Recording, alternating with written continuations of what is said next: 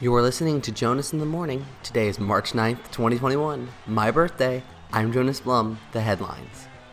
The Centers for Disease Control in Atlanta have released their guidelines for people who have received their COVID vaccinations. They allow for gatherings of small groups, so long as all members of the party have been vaccinated. It continues to require all people to wear masks in public, vaccine or otherwise.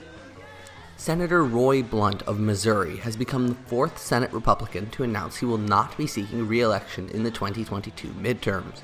He is currently the fourth-ranking Republican member of the Senate, allowing for another shakeup in Senate and national politics.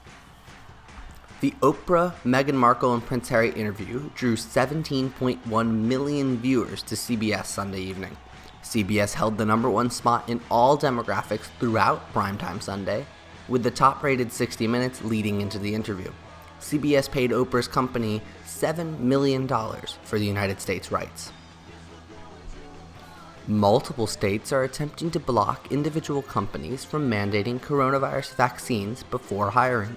The bills are mainly introduced by Republicans and are generally playing off the vaccine as a religious decision. If these bills were to succeed, herd immunity would become near impossible to achieve, extending the pandemic. And finally, in some great news this morning, it's my birthday.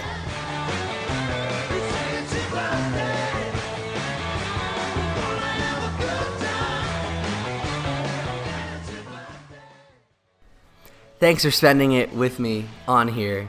That's the news for this awesome March 9th, 2021, my 17th birthday. You've been listening to Jonas in the Morning. I'm Jonas Blum.